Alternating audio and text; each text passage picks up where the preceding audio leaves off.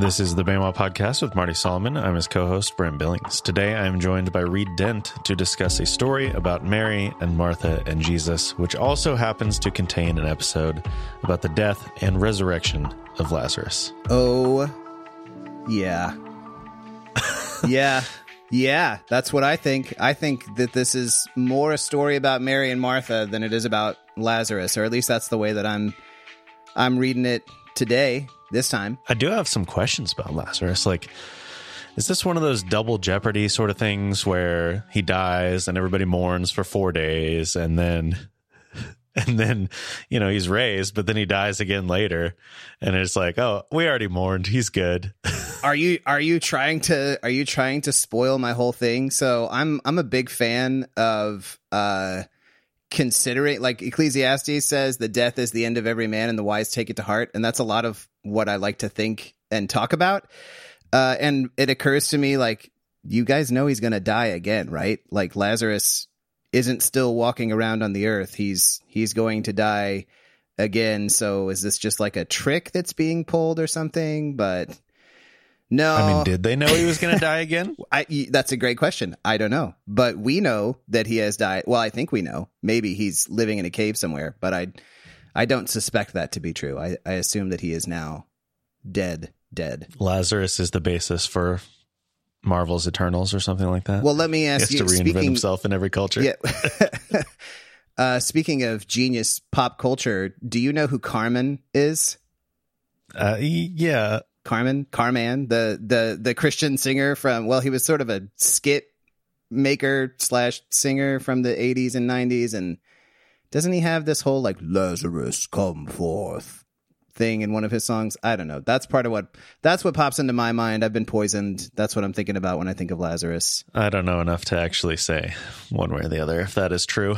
Lazarus is a very, I think, famous name. It's a famous incident from the scriptures, which is interesting because Lazarus, other than this story, is not really a prominent character at all in the Gospels. But I guess we'll get into that.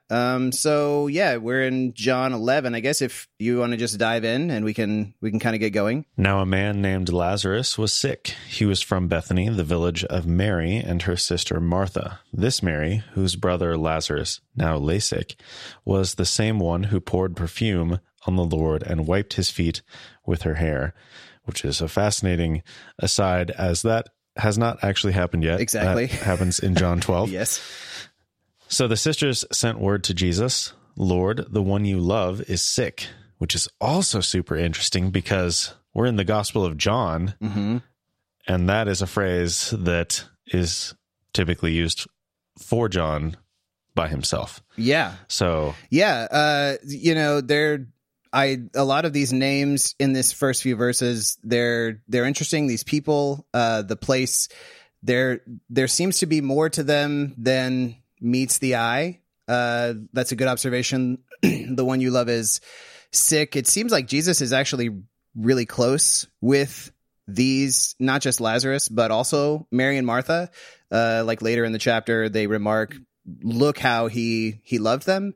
And Bethany seems to have been a place that Jesus frequented. He goes back and forth between there and Jerusalem a number of times. He seems to be close to these people. And yet, as I said before, Lazarus is not somebody who appears. He actually doesn't appear in any of the other Gospels. Here's observation number 1. There are no stories about Lazarus in Matthew, Mark, or Luke, other than a noteworthy parable that Jesus tells in Luke 16. He tells the story. Do you remember any about that one, Brent? Any of the highlights of the parable of Lazarus and the rich man? Oh, why do you have to do this to me? Because I want to be like Marty. Yeah, well, mission accomplished. This is the one where the guy, is it where the two guys die or something? And right, yes. The the rich man is in a weird spot, and then Lazarus gets to do A weird Abraham's spot, bosom yes. or something. Also a weird spot.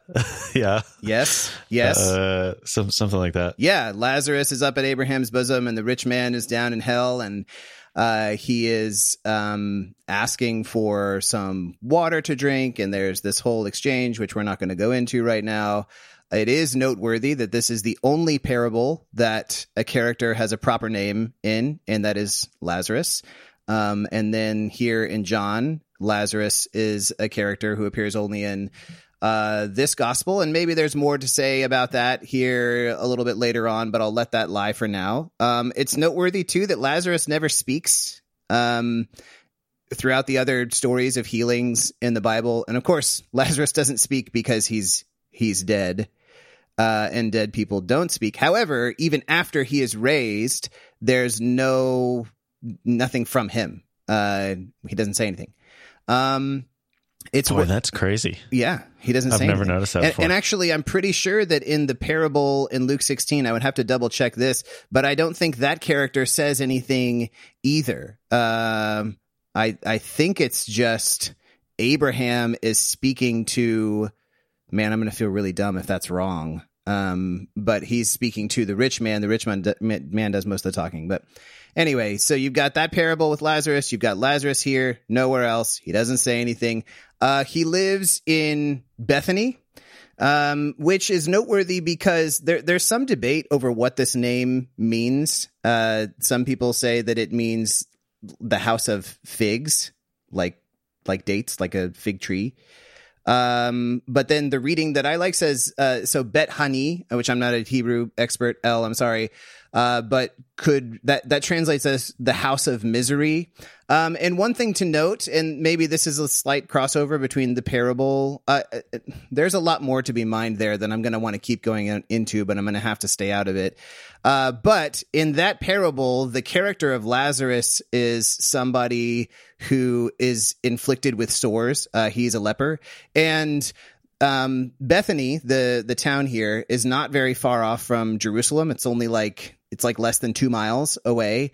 And Jerusalem would need to have a place for like a leper colony for lepers to go. And this is somewhat speculative. Like, this is definitely not a matter of just clear historical fact that Bethany was such a place, but it could be being named House of Misery. This is also, Bethany is the location of, in the Gospel of Matthew, the house of Simon the leper, which is where a perfume anointing happens, which interestingly enough also happens right after this story in John 12.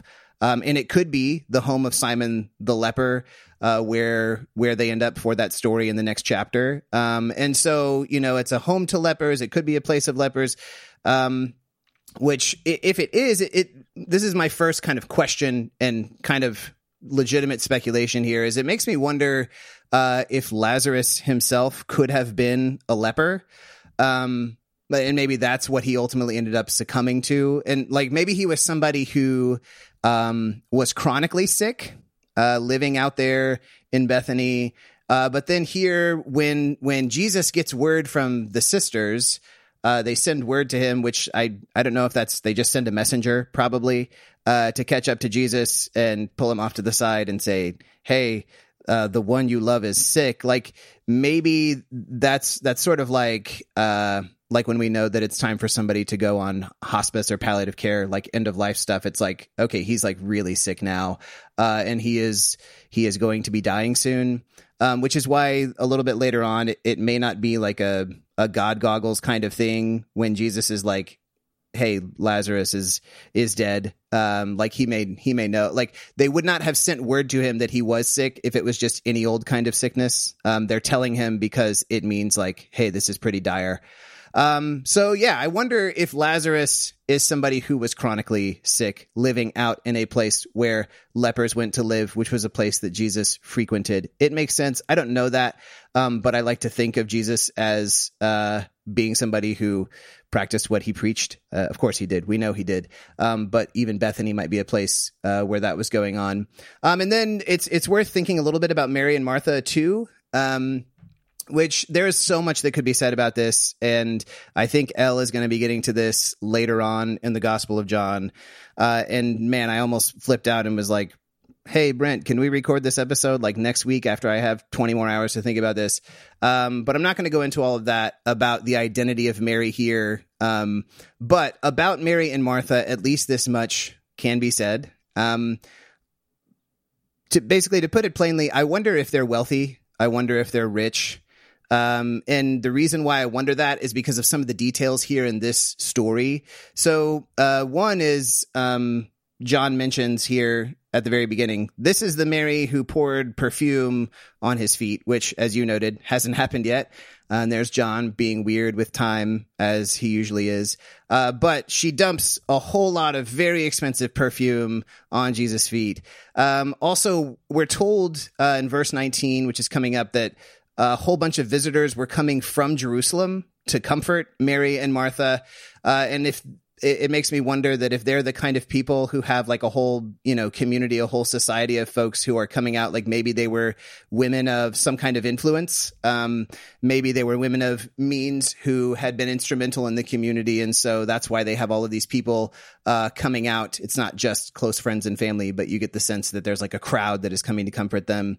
Also, it doesn't seem like Mary and Martha are married. We're never told anything about husbands that they would have. They feature prominently all on their own, and they have a house that they live in, and that maybe Lazarus is living in with them. It's not entirely clear, but I do wonder. And also, it's noted that he is their brother.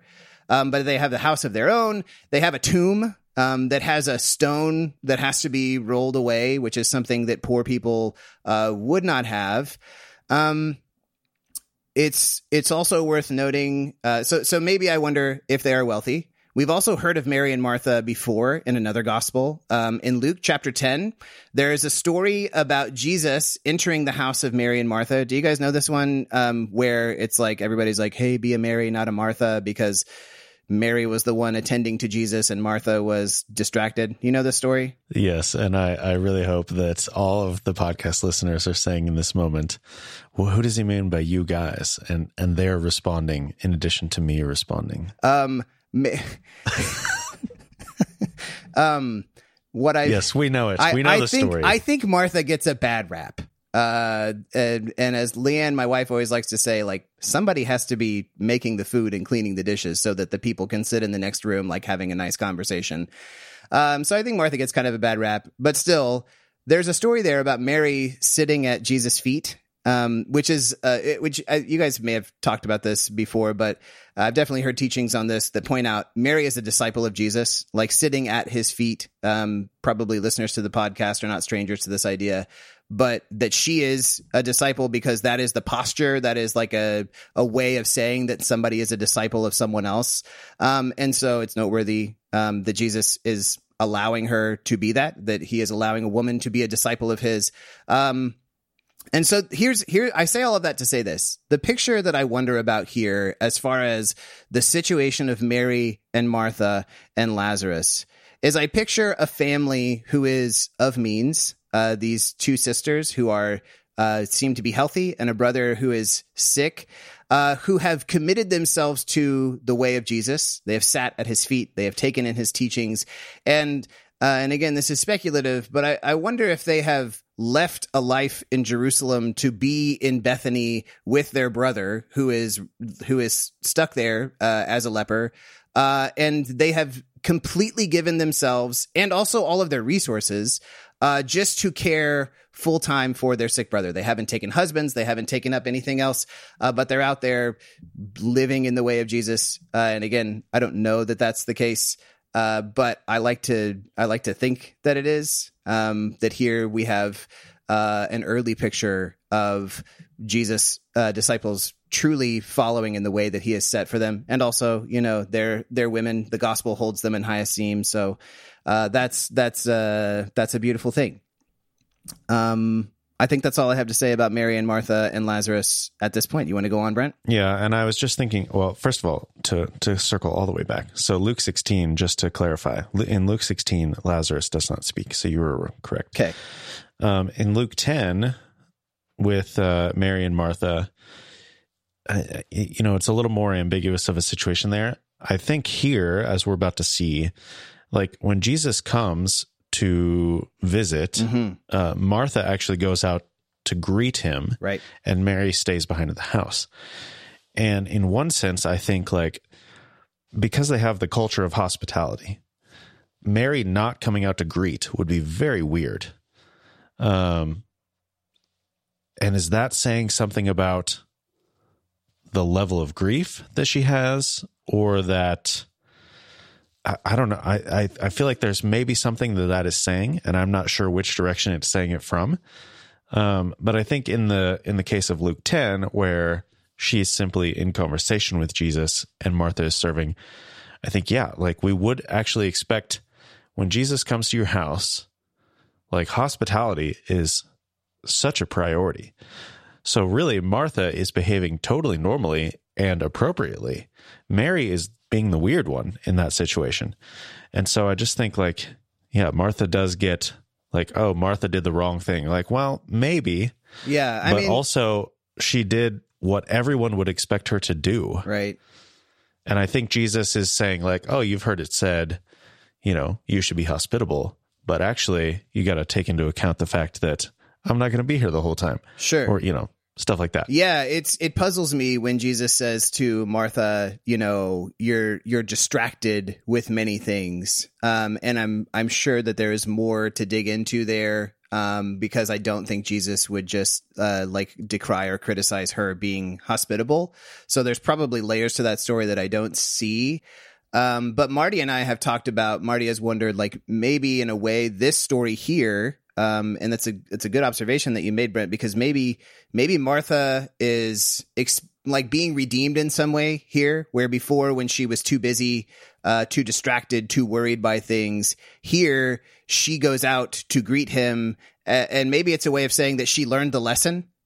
She could have been, there surely would have been plenty of preparations and things to attend to with all of the visitors coming in from out of town and with her brother having just died, plenty of business to attend to. And yet she seems to drop it all.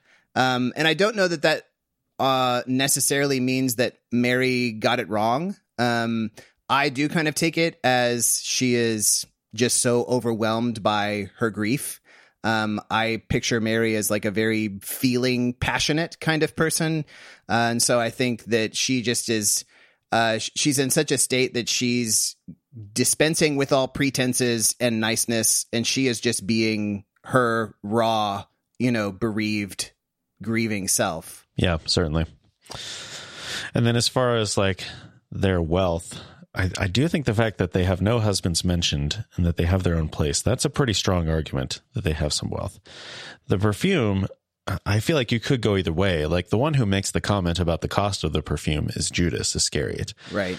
And, clearly to him, it's a substantial amount of money, but, maybe it's like to Mary, it's not like it is like she knows it's expensive, but she says, well, my rabbi's worth it.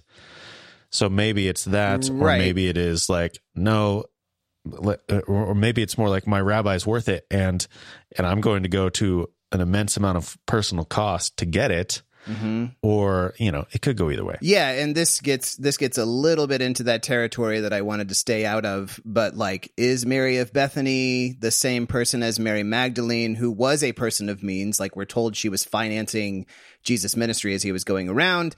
And I think maybe, but again, I'm not going to get into that. I'm not a scholar. I don't, but whether or not she is, I think the fact that she even has the perfume to begin with suggests to me that she is a person of means. To even be able to afford having that on hand suggests wealth to me. But I hear what you're saying, that, Judas is the one who's being critical. And, to her, maybe even if it was everything she had, maybe she's giving everything she had to anoint her rabbi because it's worth it.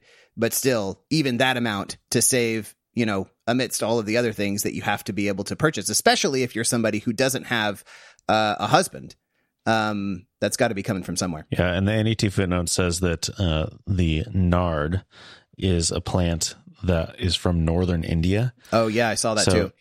You're not bringing something from northern India, even if it's something cheap. Like you don't bring something that far if you can get it somewhere closer. That's right. And if you have to bring something that far, that is a great expense just in shipping. For sure. So, it is definitely a substantial, not really a gift, but a substantial gesture. Yeah. And so, if that is the case, and if Bethany is a place where the unclean, the outcasts go, then I think it's potentially a beautiful story that these wealthy women have taken it up as their full-time vocation to go there, to be from there, and to care for, their sick brother and maybe even others. Because if the foot washing happens in the house of Simon the leper, then to me that they're throwing a feast in Jesus' honor. And if they're using Simon's house, that means they have a relationship with Simon. They must be close with him as well. And then that brings in all kinds of implications for cleanness, uncleanness. Like if this is the case, then it seems like Mary and Martha are living perpetually in a state of uncleanness. They are giving up the ability to go to the temple, to participate in all kinds of things, because they're choosing to care for these. And that, to me, speaks a lot of the way of Jesus. Now, again, that's all. I don't know that for sure. But I think it's not crazy to believe that. And because it's quite compelling to me, I'm going to hang my hat there for now. Yeah. And I can see, just because of the proximity to Jerusalem, that Jesus would, maybe not on the way in, if Jesus is following his cleanliness laws, but certainly on the way out, after he's gone to Jerusalem for a festival or whatever, he would stop by and visit his friends. And maybe every single time he went to Jerusalem, on the way back up to the Galilee, he is stopping and seeing them. Yeah. That would make sense based on, the familiarity that they seem to have. Yeah. Well, and it is noted at the beginning of John 12, that 6 days before the Passover, Jesus came to Bethany. He goes back. And so that allows for that period of uncleanness before, because if he's unclean, he's not taking the Passover. And so he goes 6 days before, which again, I'm not a scholar. I'm not an expert. There, I think, are details. Either way you kind of land with this, I think there are details that get muddy. But again, to me, that's part of what makes it a compelling case to believe, that maybe Bethany was just such a place and Mary and Martha were just such people with their invalid brother, Lazarus. Oh, great point. Okay. Reading on then? Yeah, let's do it. When he heard this, Jesus said, "This sickness will not end in death. No, it is for God's glory, so that God's Son may be glorified through it." Now Jesus loved Martha and her sister and Lazarus. So when he heard that Lazarus was sick, he stayed where he was 2 more days, and then he said to his disciples, "Let's go back to Judea," which is really weird. He loved them, so he decided to stay put. Yeah, we'll get to that. "But Rabbi," they said, "a short while ago the Jews there tried to stone you, and yet you are going back?" Jesus answered, "Are there not 12 hours of daylight? Anyone who walks in the daytime will not stumble, for they see by this world's light. It is when a person walks at night that they stumble, for they have no light." After he had said this, he went on to tell them, "Our friend Lazarus has fallen asleep, but I am going there to wake him up." His disciples replied, "Lord, if he sleeps, he will get better." Jesus had been speaking of his death, but his disciples thought he meant natural sleep. So then he told them plainly, "Lazarus is dead, and for your sake I am glad I was not there, so that you may believe, but let us go to him." Then Thomas, also known as Didymus, said to the rest of the disciples, "Let us also go, that we may die with him." On his arrival, Jesus found that Lazarus had already been in the tomb for 4 days. Okay, so this is definitely the part of this story where I start getting a little uncomfortable. I don't know if you feel that way. There are just things here that kind of rub me the wrong way a little bit, at least at first blush, and maybe even I still don't feel super comfortable with. But let me throw it over to you, Brent, and just ask you, is there anything in here that strikes you as slightly offensive or makes you uncomfortable in any way, or that just confuses you? Well, it is interesting that Jesus was willing to speak plainly to the disciples. He's like, oh, he's just asleep. And they're like, oh, cool. Well, that'll help him get better. And then Jesus is like, no, he's dead. Yes. Yeah. I feel like it would have been, I don't know. I don't understand why he did that instead of just going to him and letting them see that he's actually dead. Mm-hmm. So that's interesting. Mm-hmm.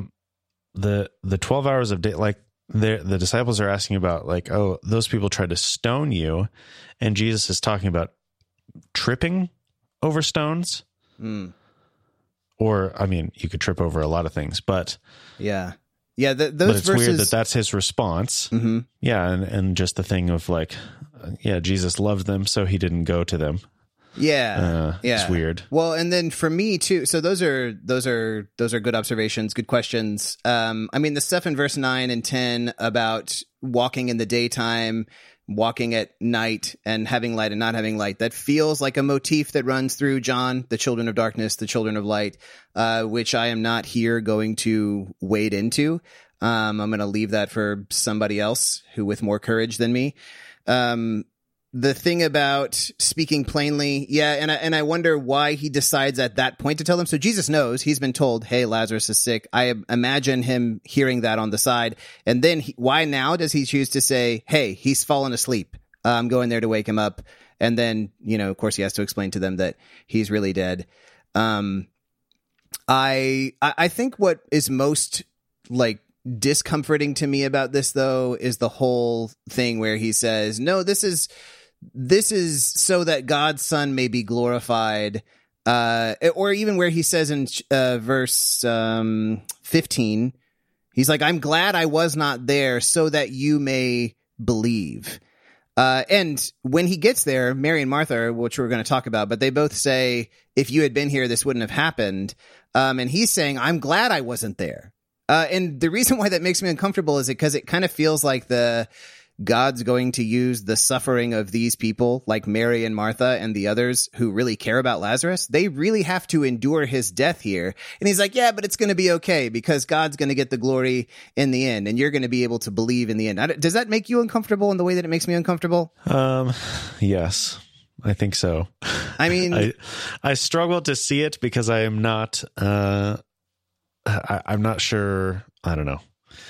But yeah, like if they actually believe that he's actually dead and that there's no turning back on it, which they would. I mean, their grief, right? Yeah. And that's what I'm saying.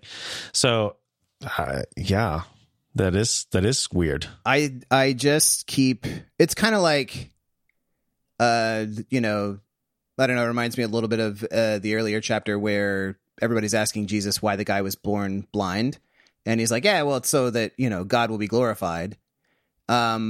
Which, if you're not careful, can sound a little bit like, well, God has a plan, and this is all a part of God's plan. And that can be very offensive and really kind of soul destroying to people who actually are bereaved or who are suffering, to be like, well, but this is all a part of God's plan. Like, most people that I know don't actually receive that as a comfort. I guess I just try to I don't know how to make this square with my sensibilities, and maybe my sensibilities need to change. But one thing is I just try to remind myself that this is kind of John's MO all along, like through the gospel. He says, like, this is all written down so that you may believe, and by believing have life in his name. Like his whole thing is, which is set apart from the synoptics, is I want to make a case for Jesus being the Son of God, for you to see that and for you to believe that.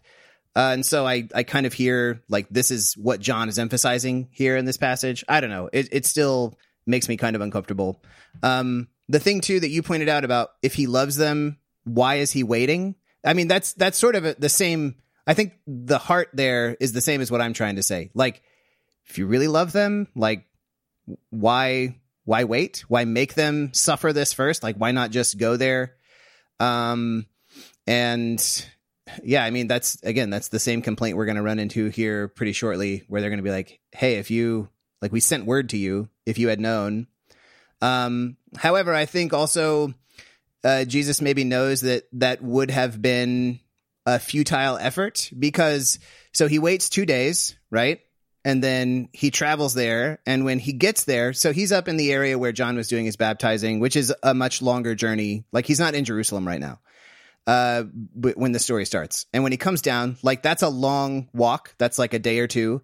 And when he gets there, Lazarus has been dead in the tomb for 4 days. And so that tells me that, like, very shortly after the sisters send word, Lazarus dies. And maybe Lazarus is even dead before Jesus hears about it. In fact, that's probably the case if I'm reading the timeline right. And so maybe there's an answer that's like, well, he loved them, but he waited because he knew that Lazarus was already going to be dead by the time he got there. There's also the fact that day 4 of somebody being dead in Jewish custom is like the day that they are legally deceased. Apparently there was even a custom where on day 3, they would go to the tomb and shout the name of the person, which is actually what Jesus does here with Lazarus. But they would do it on day 3 to see if they would wake up. So when Jesus does it on day 4, it kind of like, I think part of the thinking there is it makes the miracle legitimate. Like, you can't just chalk it up to, oh, he was passed out for a few days, you know, like everybody agrees by this point he's really dead. Again, it feels a little bit like opportunist to me, like, oh, Jesus is waiting for his timing so he can do the miracle. There's something about that rubs me the wrong way, but I guess I just have to let that lie because I don't know how to square it. Yeah, the NET footnotes talk about a common or a belief from the 3rd century, recorded in Leviticus Rabbah, that after someone died, their soul would hover over the body for 3 days, just in case they have an opportunity, just in case the soul has an opportunity to go back into the body. And then on the 4th day, it would depart. And so they theorize, this belief could have been, in play at the time of Jesus and not actually recorded until later.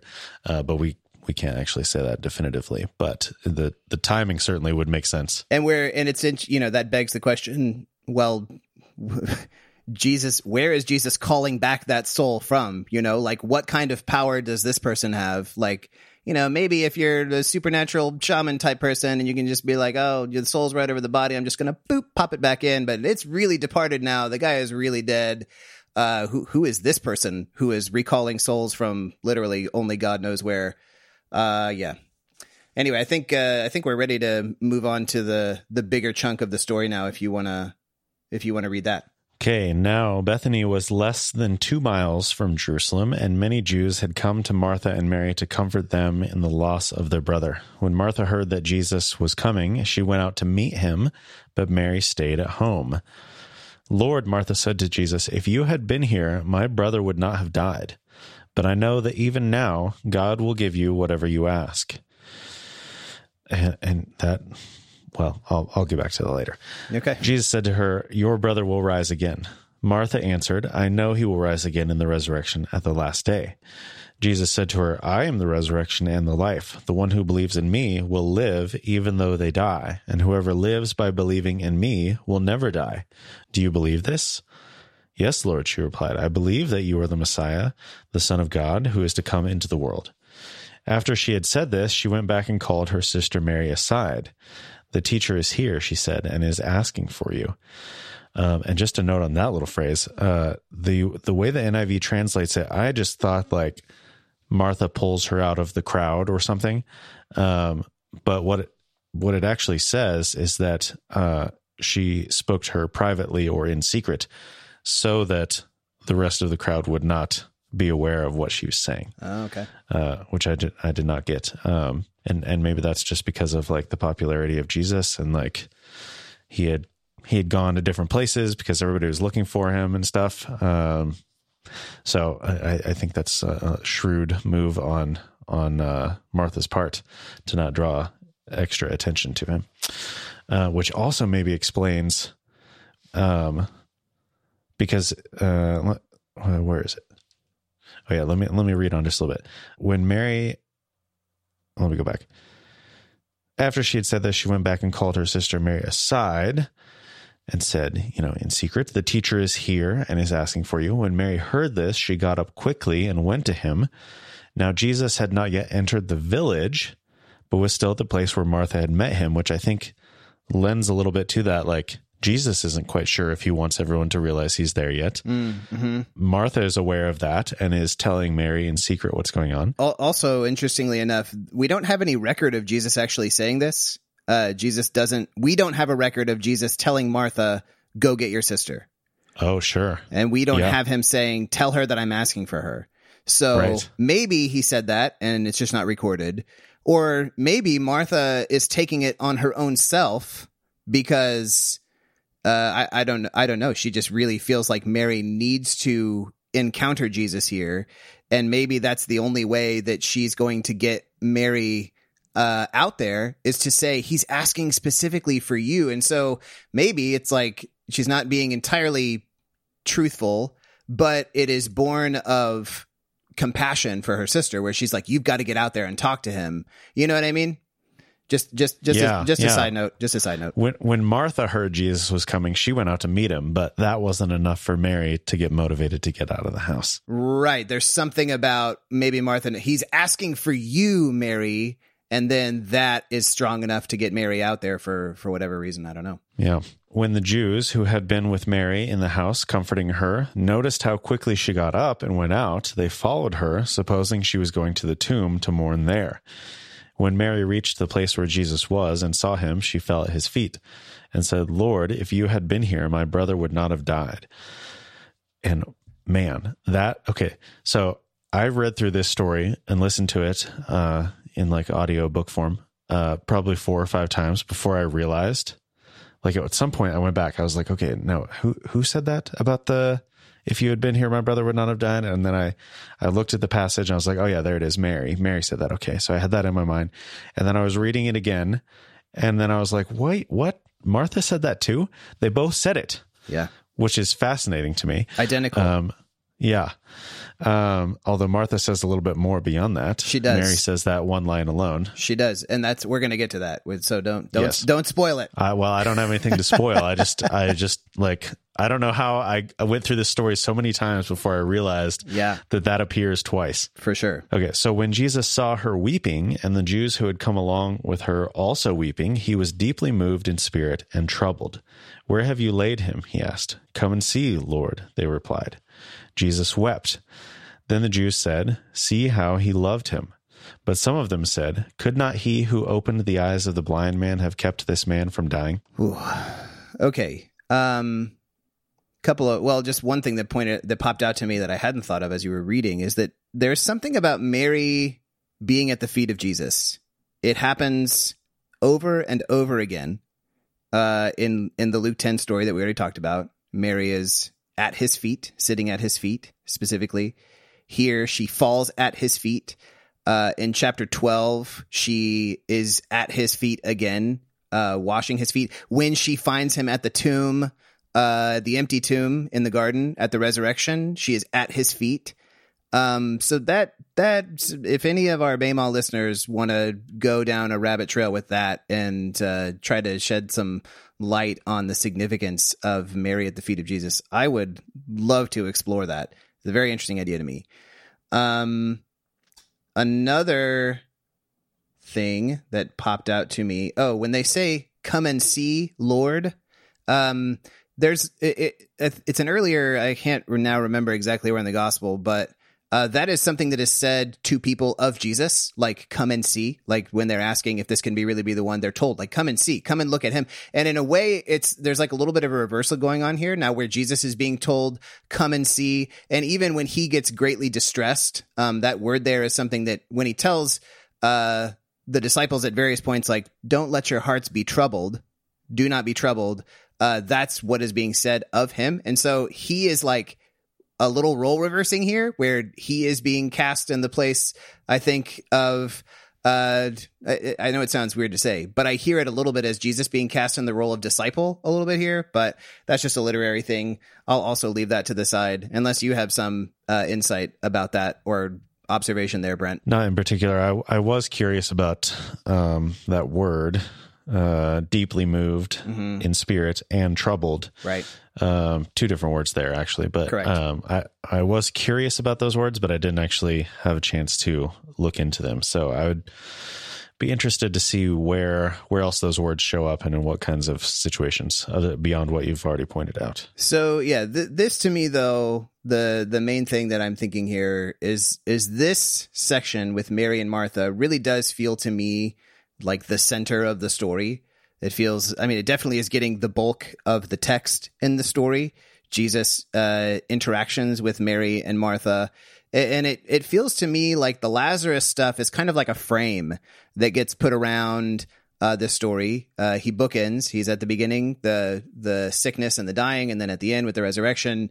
But really, this feels to me like a story about Jesus and these two women, and the ways that they deal, the very different ways that they deal with their loss, their disappointment, their grief. One thing I had in my notes here, which we actually already talked about, is how you pointed out, Brent, that Martha goes out to meet Jesus and Mary stays home. And I think there are a number of different ways that you could read that. But maybe when it comes to the way that they're processing their grief, the way that they like what they need from Jesus, is Martha must get out there to meet him like right now as soon as she hears that he's coming. She's very eager to talk with him, to be with him, and Mary is not. And I don't hear the story as like criticizing that necessarily. Like I don't hear Mary being disparaged in any way for staying home. But it is a noteworthy contrast that she stays and Martha goes. But that there is this resonating, like this resounding line that you said confused you, where at first it's like, wait, that's what Mary said. Wait, no, that's what Martha said. Wait, they both said exactly the same thing. They have a mirrored complaint, word for word. Lord, if you had been here, my brother would not have died. Which also like, is not just the two of them. I feel like that is a universal complaint. And from here, they're going to branch into very different ways of dealing with their brother's death, as you said, pointed out, which we'll get to. But Martha immediately starts talking about something else, and Mary doesn't say anything else after that. And we'll get to the ways that those are different. But for now, I want to camp for a second on this complaint, because I think in one way or another, this has been the cry of many people who have had experiences of deep or tragic loss, disappointment, grief. Not everybody feels this way, but many do.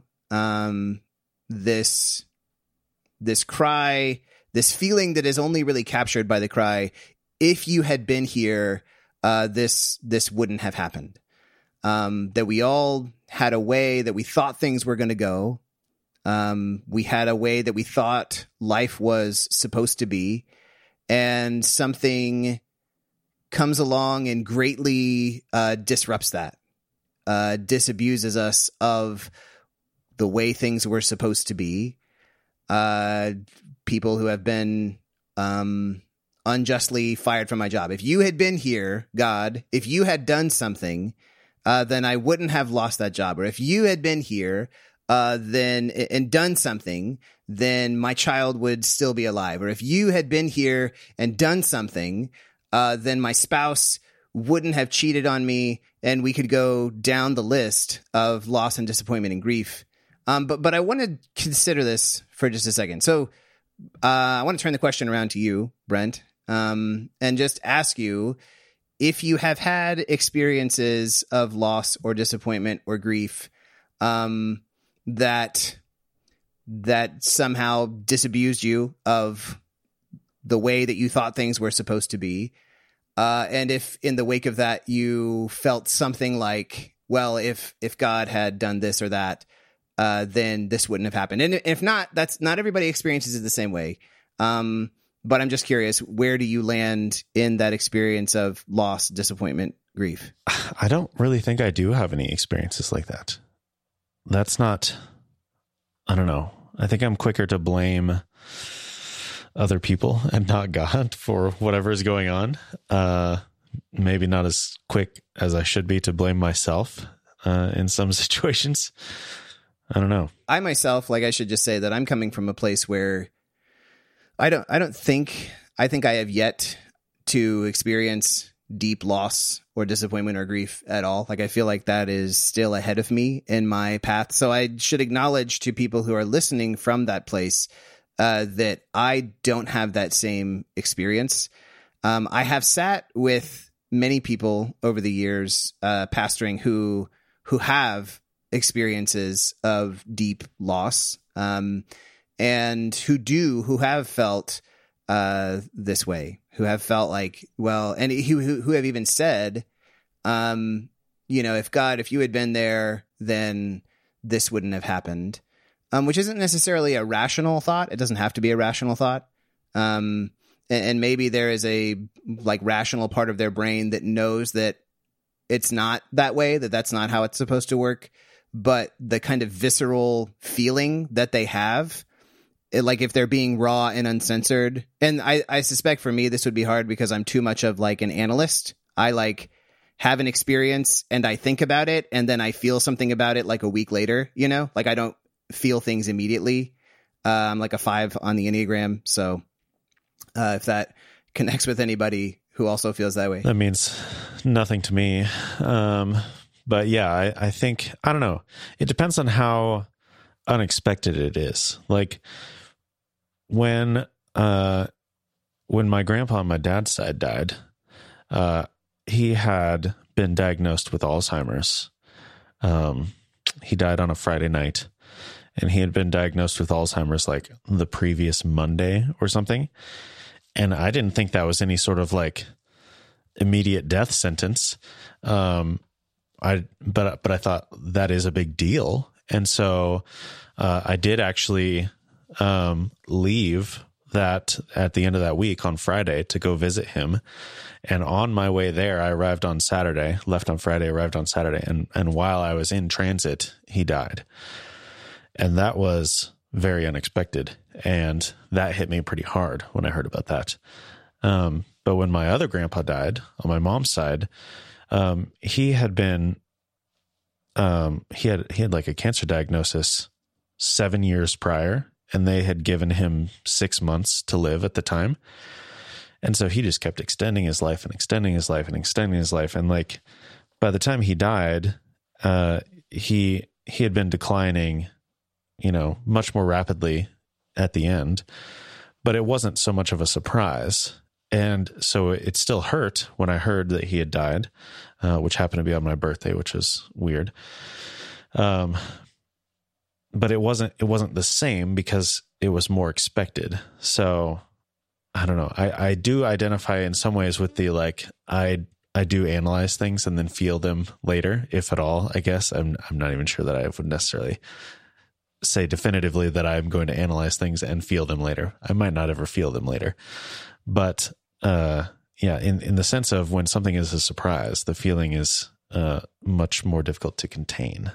Yeah, I mean, which is my instinct. I want to contain my feelings. My mom was 18 when my grandfather, who was 45 at the time, he was killed in a head-on car accident. And she had just seen him that afternoon. She, in the summers between college years, she would go work in his office, just doing office stuff. And she had seen him. He was going out on a sales call. He said, "I'll come back. I'll pick you up. We'll go home for dinner."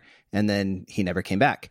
And she said that after that experience, it was as if the feeling of the God who was always there, keeping her safe, it was that was suddenly gone. And she always then had this fear of, I'm not safe. I need to do whatever I can to find safety because anything could happen at any time, which shattered the world that she lived in. That was not how she grew up thinking about God or about the way that life was supposed to be. And on the other side of that is that feeling of well, if God had been there, keeping us safe, then this wouldn't have happened. And I've talked to, not just in my own family, but a number of other people who have experienced these kinds of losses unexpectedly, And I wonder, it makes me wonder when we have this feeling or when we say this thing, if God had been there, then this wouldn't have happened. What is it that we are wanting when we say this? And again, I say this with all gentleness and sensitivity, and it's not bad to say this. It's a very natural thing to feel. It's a very natural cry to make. But I wonder if there's something in us that wants deep down, like a life that is guarded from pain and loss. Or I wonder, like when they say this, hey, if you had been here, they wouldn't have died.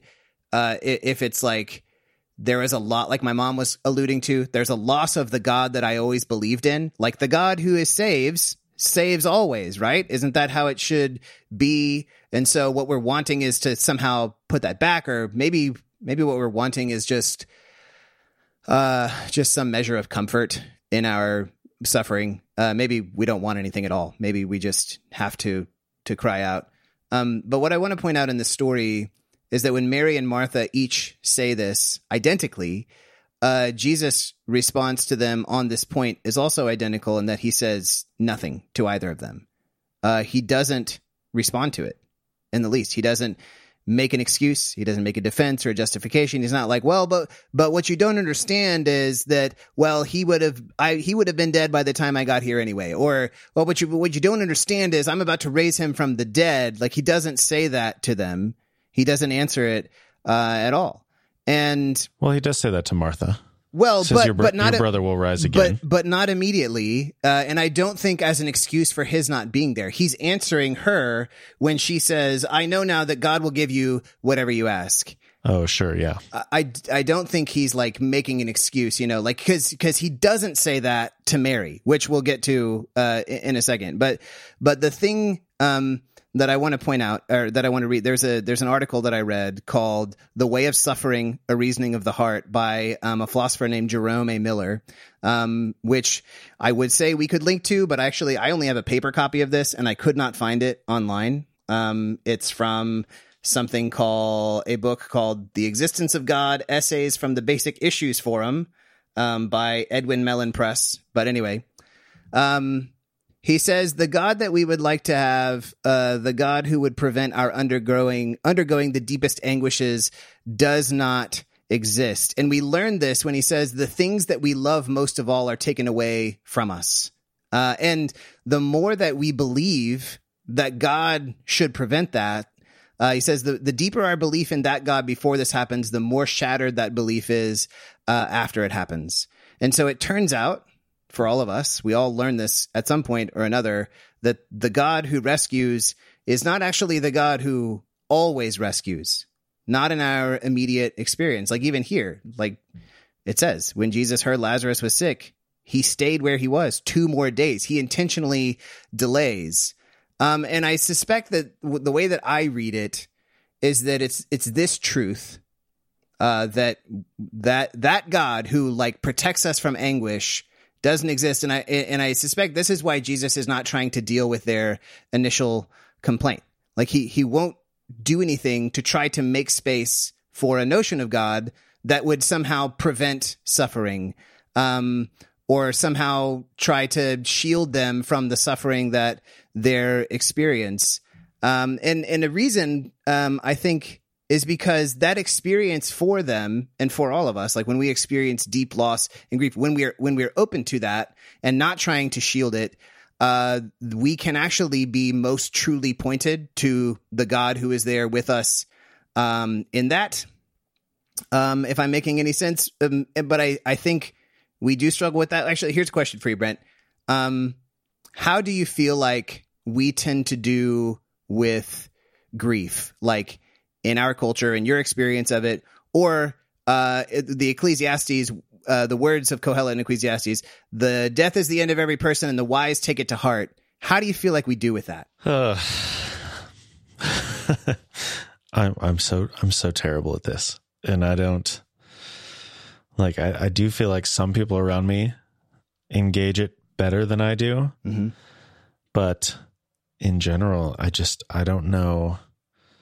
Like I thought for a long time, up until my grandpa died, that was the first time I had lost somebody who was close to me. So that was, I was 25 So I felt like a pretty long time without losing anybody. I didn't have like a situation where somebody I knew from school died unexpectedly. There wasn't anything up to that point. And even after that point, I thought like, oh, I just haven't had much experience with this. So I'm sure. But at this point, I've lost 3 grandparents, and I've been around a lot more loss with other people. And like all of the stuff happens, and then there's no talk about it really at all after the fact. Like everybody just kind of moves on and pretends like they're not even, like they were never even there in the first place. Like I don't know.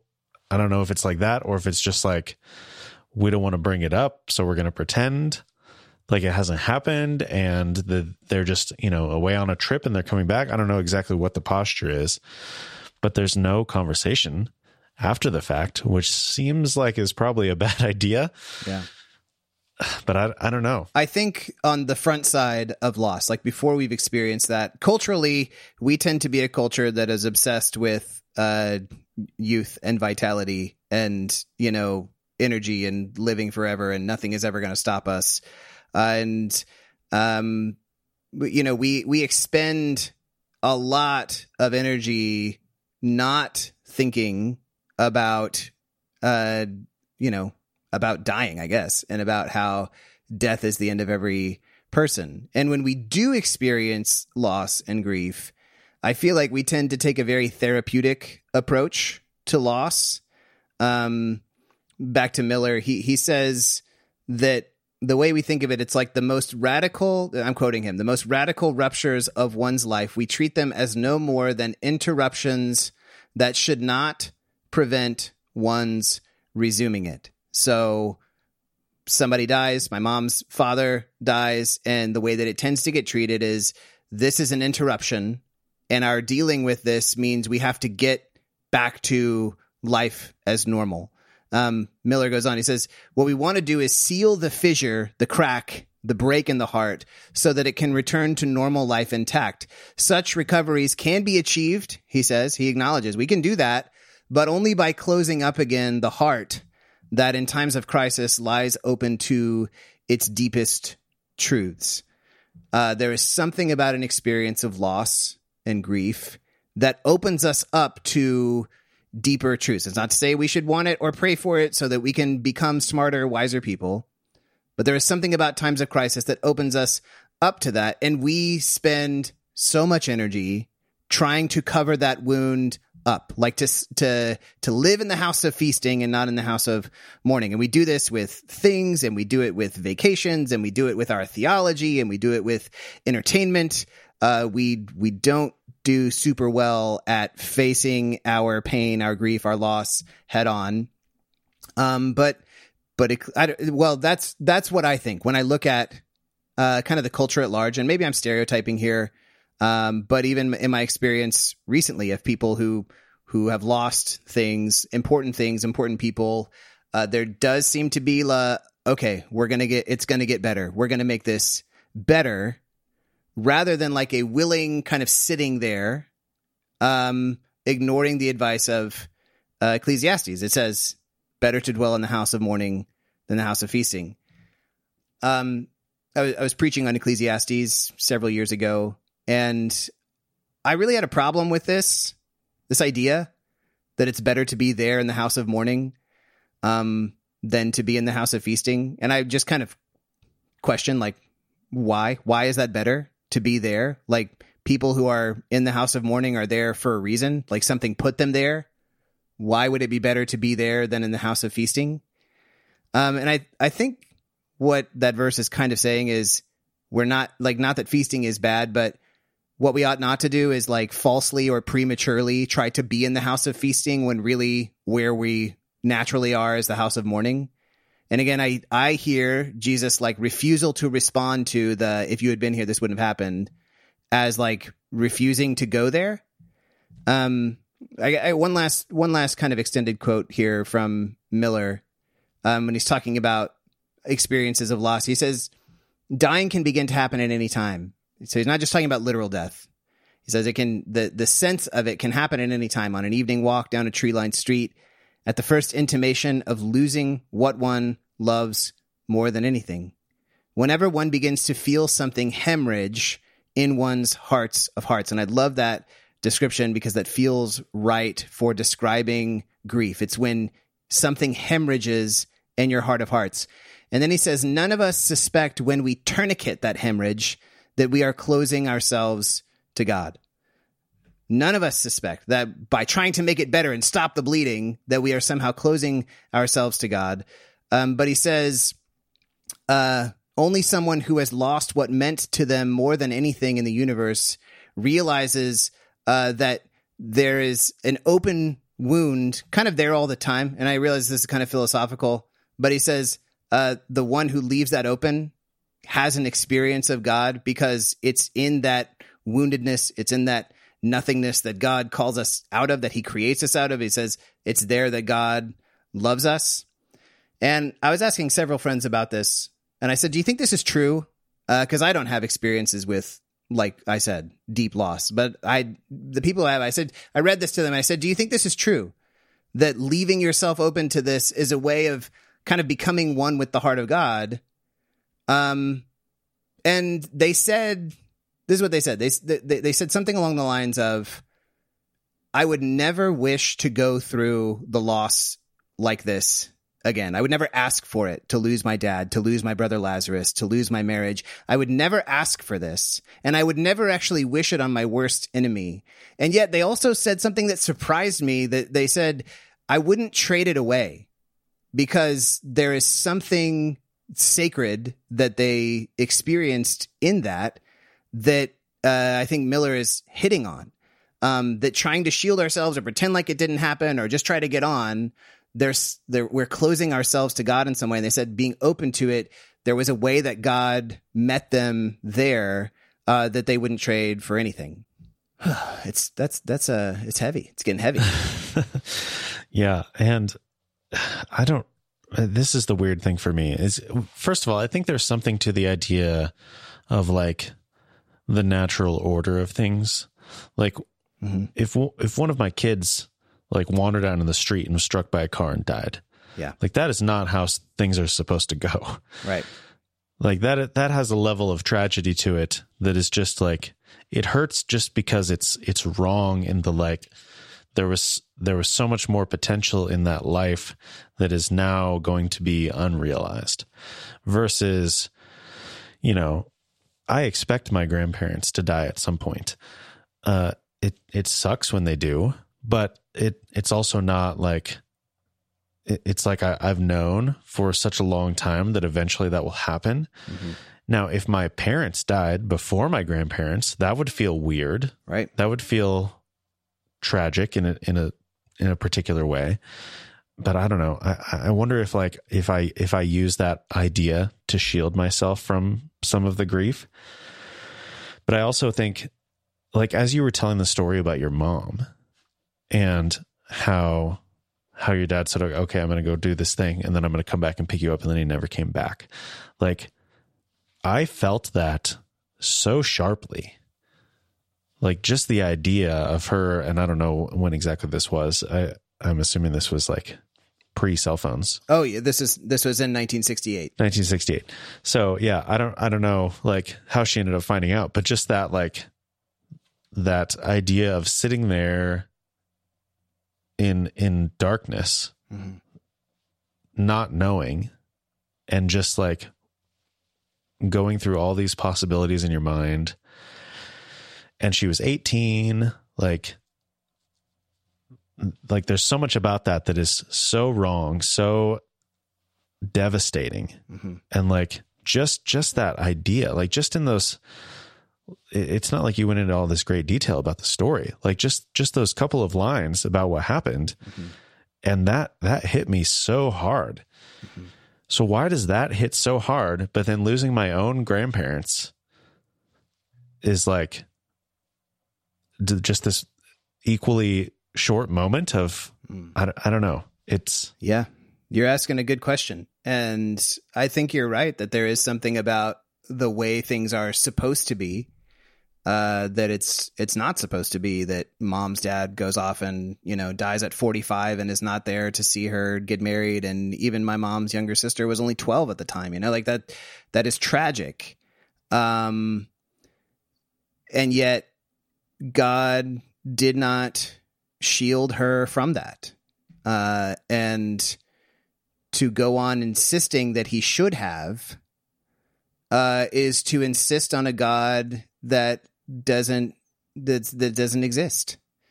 And instead, I think what Miller is challenging us with, and I think even the presence of Jesus in the story is challenging us with, is to open ourselves up to the anguish that happens. And there are no answers to why did this happen, but there is potentially the presence or the experience of a God who is, it's like, he's another place he says, it's the grievousness of our griefs that draw him to us. And I think a lot of that depends on our experience of that grievousness, and we can cover it up. We can shield ourselves from it. But then we lose out on something else, on the God who wants to comfort us there, who wants to be with us there, but not necessarily make everything as it should be. At least not yet. So here's what Jesus does do. We're going to move on because we're going long, and I'm living up to my reputation. I swear to you, listeners, Reed told me a couple of days ago this was actually going to be a short episode. Don't. Well, I thought it was. Here's what Jesus does. Here's what Jesus does, Brent. He hears their complaints. He does not answer them immediately.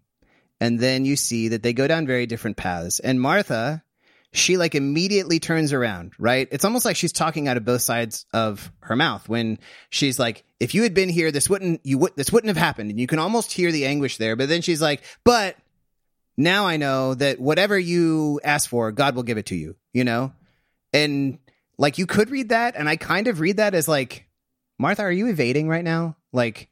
Are you trying to somehow avoid, and get in? And she launches into this conversation about resurrection at the last day, and they get into a conversation about the Messiah. She makes the confession, but there's I can read this in a way that's Martha, are you trying not to deal with your dead brother right now? Are you theologizing this away? Do you know what I mean?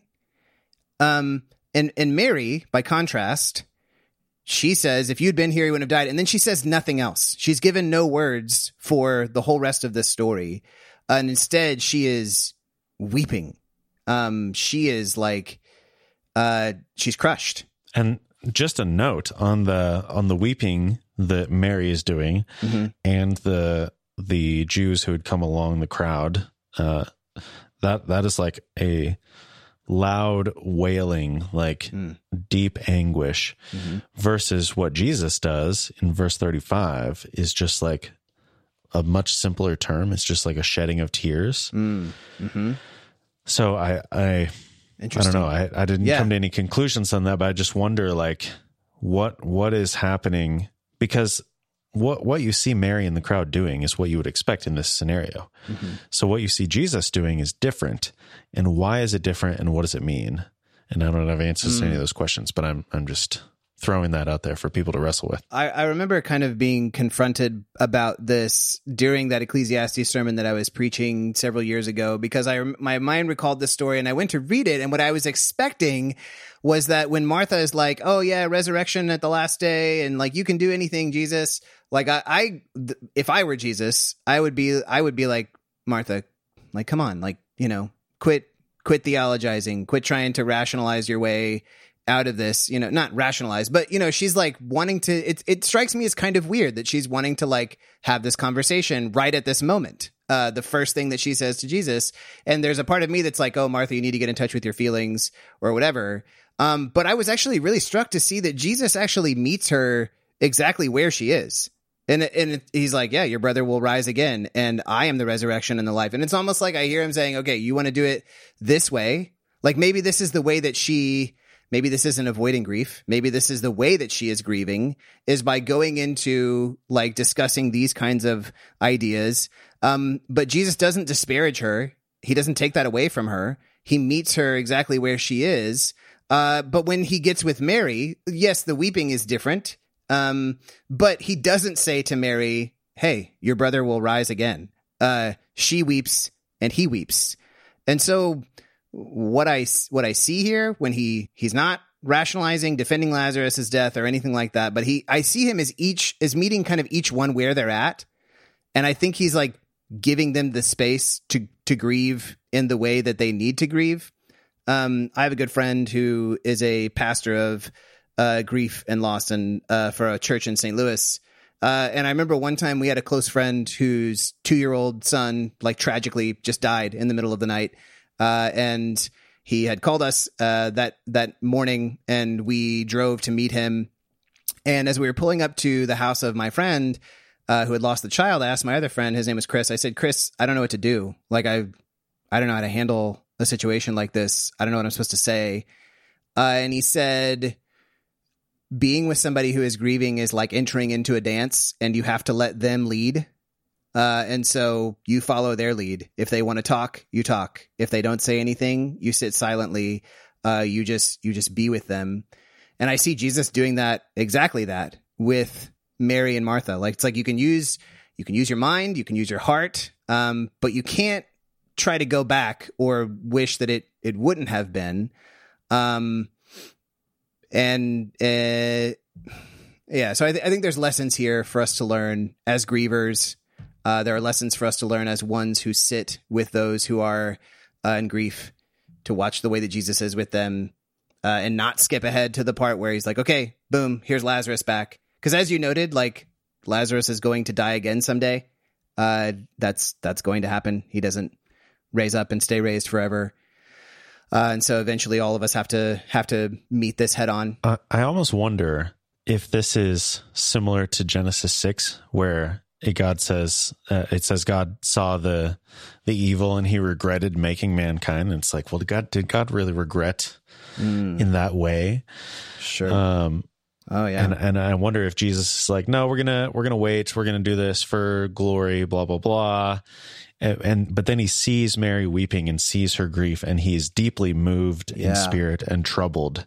And I wonder if he has that like same sort of like, yes, I know what's happening. I know what I'm doing, but I hate that it has to be this way because I hate that she has to go through this. I wonder if it's like that. I don't. Yes. I mean, it's kind of a weird situation, because Genesis 6, we're talking about God, flooding the earth and destroying everything, versus here, he's about to raise someone from the dead. But I wonder if it's like a similar sort of idea going on. Yeah. I mean, I think that you are right on. It feels like the already not yet nature of the kingdom of God puts us in an interesting like attention. There's a paradox in the way that we grieve and in the way that we hope.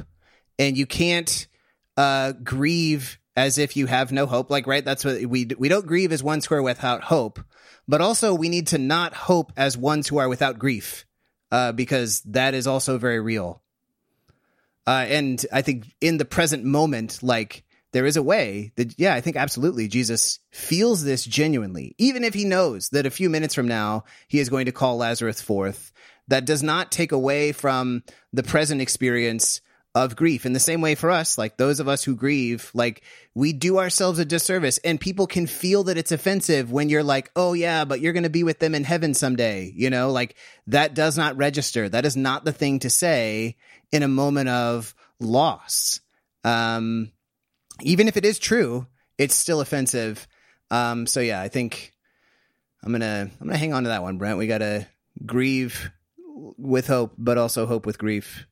Anyway, okay. Yeah. I think we're ready to get to the end of the story. Okay. I was going to point out one other thing. Oh yeah, go ahead, please. No. I won't take a lot of time, but just the fact that they said, could not he who opened the eyes of the blind man have kept this man from dying? So the blind man situation was at the Festival of Tabernacles. And then, that conversation continued on. And then this is sometime between the Festival of Dedication and the Passover. Like we'll see in chapter 12, it's 6 days before the Passover when they're having the meal.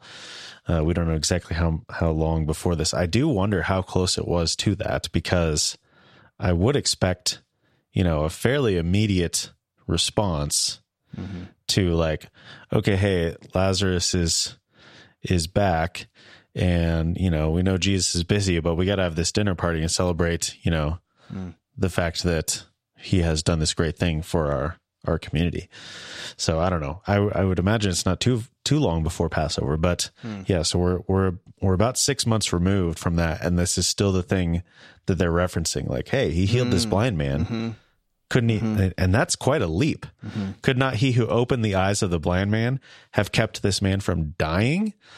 Like that, those feel like two totally separate levels of miraculous work. Of miracle. Yeah. Yeah. So I don't know. Anyway, but they're still talking about it 6 months later. Like, hey, he healed the blind man. He should be able to keep this man from dying. Right. And it's almost like, okay, so suddenly is like healing the blind not enough for you? Like that's... Okay, so this guy died. You know what I mean? Like what? Yeah. Okay. Jesus, once more deeply moved, came to the tomb. It was a cave with a stone laid across the entrance. Take away the stone, he said. But Lord, said Martha, the sister of the dead man, by this time there's a bad odor, for he has been in there 4 days. Then Jesus said, did I not tell you that if you believe, you will see the glory of God? Did he tell her that? Did he said the one who believes in me will never die. He said that. Yeah. Which I guess is like seeing the glory. I don't know. He did not say that exactly. Yeah, that's interesting. So they took away the stone. Then Jesus looked up and said, Father, I thank you that you have heard me. I knew that you always hear me, but I said this for the benefit of the people standing here, that they may believe that you sent me. When he had said this, Jesus called in a loud voice, Lazarus, come out. The dead man came out, his hands and feet wrapped with strips of linen and a cloth around his face. Jesus said to them, take off the grave clothes and let him go. I don't have really much of anything to add here at the end. We've talked for quite a long time now already this episode, so I think we can let it go. Just to say that I really don't think the story actually ends here. I think it ends with John 12 when they are back in Bethany, maybe at the house of Simon the leper, and they're at a dinner, and Lazarus is there reclining. It says specifically Lazarus was among those reclining at the table with him. And to me, this actually echoes the end of John, where when Jesus is raised, he's on the beach, like cooking fish, and he's eating. And the picture of a resurrected life, like a bodily life that is still enjoying the good things of creation. It's not just zombie Lazarus walks out and, takes off the grave clothes, but that he is rejoined into this community of friends and disciples at the table. And that also the chief priests are still planning to kill him in 12. If you look that up, 12 and verse 10, I think it's kind of hilarious. Like, what kind of a threat is death to somebody who has already died? But also, it in a way foreshadows, that it's going to happen. Like, this isn't going to last forever, but we don't need to go on and on about that. I think that's where I'm going to end it. I really could say some more stuff about the parable in Luke 16, but I'm going to leave that and just say that any listeners who are interested, go and consider this story in John 11, and then the first 11 verses of John 12 alongside the parable in Luke 16, and see what you come up with. And, let me know, if you find any interesting parallels there. Whew, yeah. I'm already thinking about possibilities in my mind just as you're saying that. Yeah. But yeah, I think we can leave it there. So yeah. Okay. Good episode. I will try to track down the Jerome Miller piece that you were quoting from. I'll try to track down some way to link to that somehow. Okay. Maybe. Yeah, that would be good. I mean, fair warning, it's like decently philosophical. Like it's not just like popular level reading, but for anybody who's got a mind for that stuff, it is an incredible article. Yeah. So if I can find that, that'll be in the show notes. Of course, you can find the show notes at BamaDiscipleship.com. But yeah, thanks for joining us on the Bama podcast. Enjoy your wrestling with these extra ideas. Obviously, this story is a massive, massive piece of scripture with all sorts of things to enjoy and explore and dive into. So enjoy that, and we'll talk to you again soon.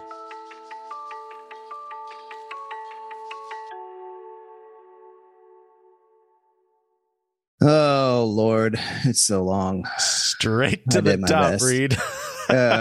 Finally, that's what I was planning on. Just don't ever give me an episode again. I just talk too long. I can't help it. There's too many things. Many things. Well, yeah, there are. And how do you break up a story like this? Well, yeah. And in my defense, this is 44 verses of text. Well, and you intended to have an extra 11 from chapter 12 that we didn't even read. Well, and the thing is, I really like this, the basics when as of kind of yesterday, I was just planning on talking really about 17 through the Mary and Martha stuff. But then it's well, you can't just jump straight into that without anything else. And it turns out that the details surrounding the people, all the stuff we talked about for the first 35 minutes is actually all pretty interesting too, even though it feels it feels like it should be part 1 and part 2 of this or something. But the Bible's interesting. Anyway, who knew? People, yeah, right. People can just they can do what Marty does and listen like a monster. They can listen to their podcasts on 2 times speed and just they can join the rich man, and I'll go hang out with Lazarus at Abraham's bosom. Well, I guess I'll be with the rich man as well. So, okay, sorry, I have drug resistant allergies, and they're destroying me today. Oh man, it's that time of year. Oh, dude, seriously, I'm on all the drugs. I'm on that needs to go in the blooper reel. I'm on all the drugs. I have Claritin that I take daily. I've been taking Benadryl because it's been so bad. I also took some Dayquil before we started recording to see if that would do anything. Wow. Nothing works. Wow. It's time for you to go to Bethany. Sorry, that was a mean joke. Don't put that one in the recording. Oh, that's brutal. I mean, I don't know. Jesus is hanging out there, so why not? He's probably making jokes about it too. Yeah. Okay. Yeah. Go ahead.